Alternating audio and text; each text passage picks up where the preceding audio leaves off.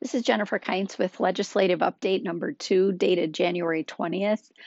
I recognize, as I'm sure all of you do, that January 20th is the presidential inauguration day, and I have a couple of things I'd like to say about that, but I'm going to hold that till the end of my legislative update on this recording. So if you don't care to listen to that, you'll just get the regular update and then you can continue at the end. And thank you everyone for bearing with me in my very casual podcast style. I have decided not to do much editing or anything so I can get this out to you. So thanks for listening and bearing with me in my sort of very casual tone.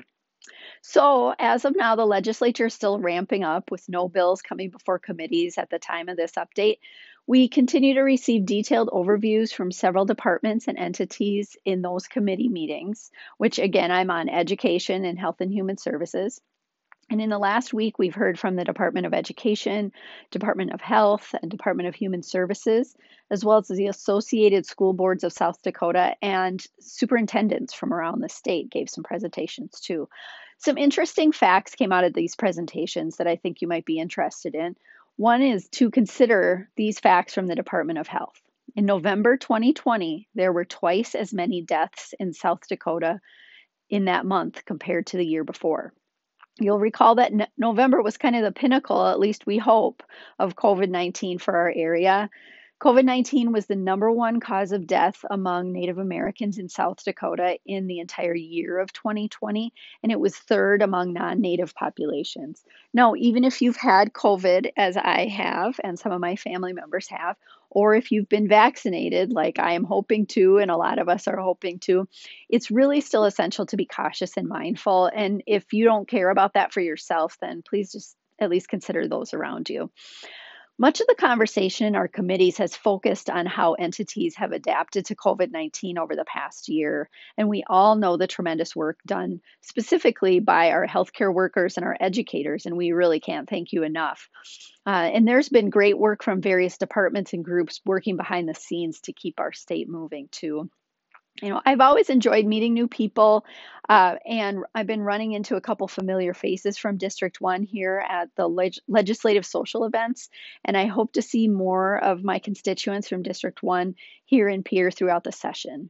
And did you know that you can keep up with all the legislative activity online?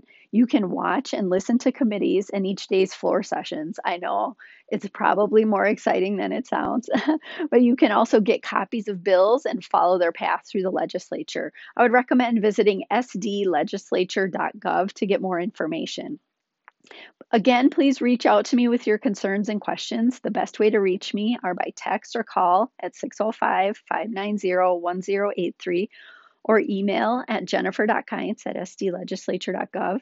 If you're on social media, you can find me on Facebook, Twitter, and Instagram.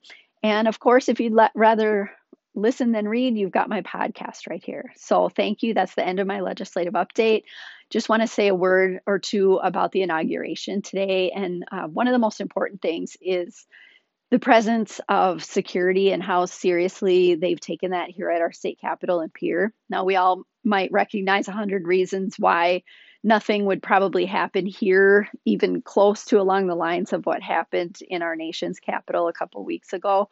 But I really, it makes me feel very confident and safe in our state that they were willing to put that in, put in the extra manpower and initiative into keeping us safe. As I drove away from the Capitol today at 5 o'clock, well past the time when anything was probably going to happen if it would, there were 3 National Guard members and National Guard vehicle in the corner of the parking lot, and they were still on alert. So I don't know how long they're going to be doing that, but I really, really appreciate that. And we got some wonderful briefings in our caucus, which if you don't know what that means just the Democrats in the House of Representatives.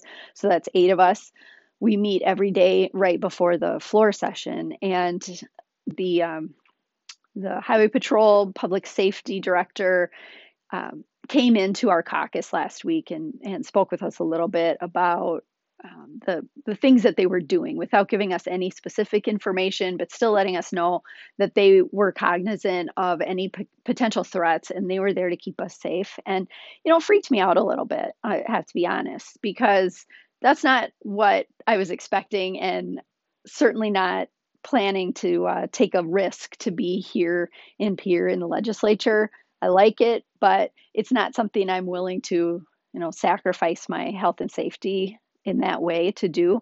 But I'm glad that they were taking it seriously. So I'll leave it at that on that subject, and that gives me a lot of hope because I think we've heard some things that, maybe certain of us could be targets for certain things, and glad that didn't happen, and I don't think it will happen. Uh, on that same note, I did have a new legislator who's from another part of the state who I met when I came out here in December uh, for my orientation, and this person is a Republican because I'm the only new Democrat in the legislature, so I was the only Democrat at the new legislator orientation, of course. Anyway, met a person who was quite nice, and we enjoyed chatting, and this person came up to me today again on inauguration day and chatted a little, and she said it's must be a good day to be a Democrat today, or something like that. And I thought, well, I mean, I guess so, but and she said in a very polite, very, cordial way, but it really got me thinking, like, that feels to me like what you might say the day after the Super Bowl if the team that you cheer for won the Super Bowl. And I guess I view politics a little bit different than that, and I'm not going to go on about it too much, but I think when we inaugurate a new president, I mean, it's something that we do for our whole country. It's not just the president for one party. Uh, so not like when the team that wins the Super Bowl, yeah, they're the Super Bowl champions.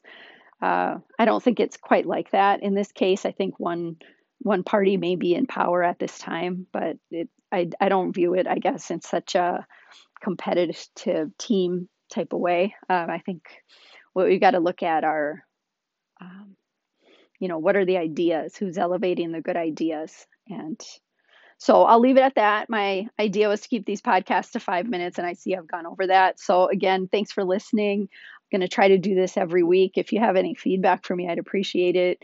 And everybody stay safe and talk to you next week.